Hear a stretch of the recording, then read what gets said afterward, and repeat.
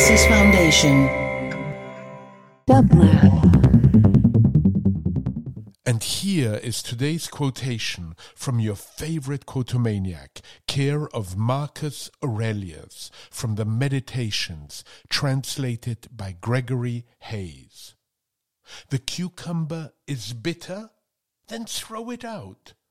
There are brambles in the path? Then go round them. That's all you need to know, nothing more. Don't demand to know why such things exist.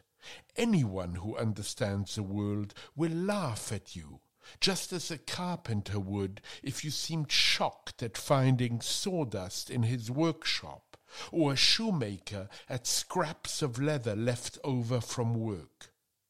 Of course they have a place to dispose of these. Nature has no door to sweep things out of.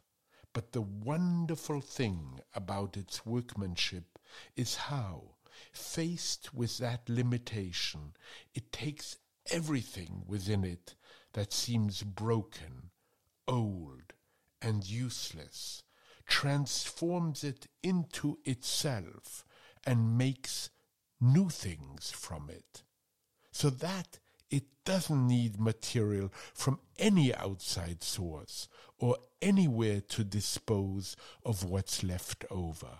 It relies on itself for all its needs, space, material, and labor.